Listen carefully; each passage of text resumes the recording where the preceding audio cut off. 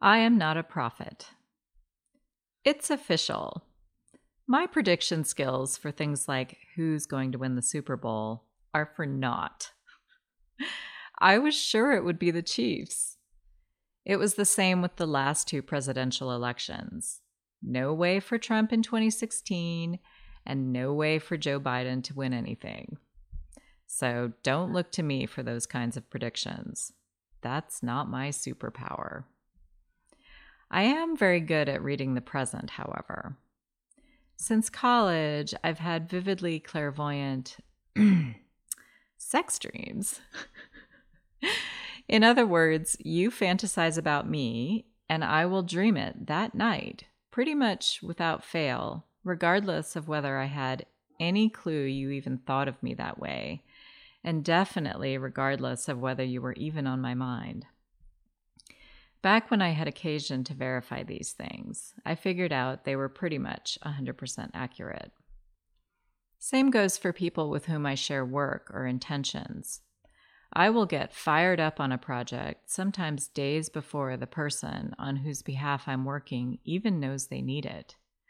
Or friends whose lives, in one way or another, interlock with mine, wind up in even closer step with me, each of us exploring our own lives without consulting each other for months at a time, only to discover we've been moving along together like fish in a school or birds rising and falling in a flock.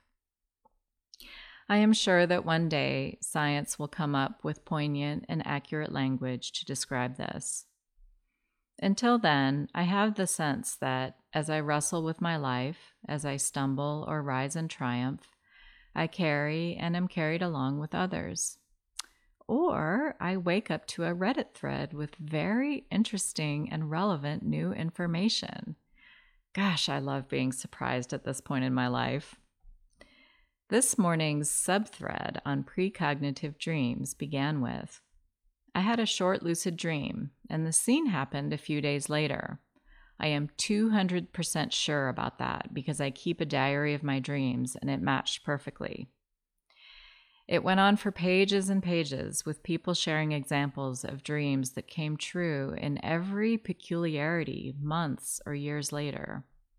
There was one story in particular that was especially provocative and poignant, and I've shared it in the blog post at katiemorikawa.com. This is not deja vu. It's deja rev. And it made me think about Fitz, a favorite character from a favorite show, Marvel's Agents of S.H.I.E.L.D., explaining about the fourth dimension and the illusion of time. I've got a very brief video clip of that scene also on the blog post. Basically, he said that when we see the future, we're simply seeing the fourth dimension, in which time is an illusion that allows us third-dimensional beings to interpret 4D reality. There is no changing the future because it just is. There were a number of comments on the thread speculating about interconnectedness and the logical fallacy of randomness or free will independent of everything else, and I've shared some of those as well. The bottom line is that all of this comes back to interconnectedness somehow. And it makes me wonder if one reason I have absolutely zero precognitive abilities, whether in dreams or hunches, is that I just love being surprised.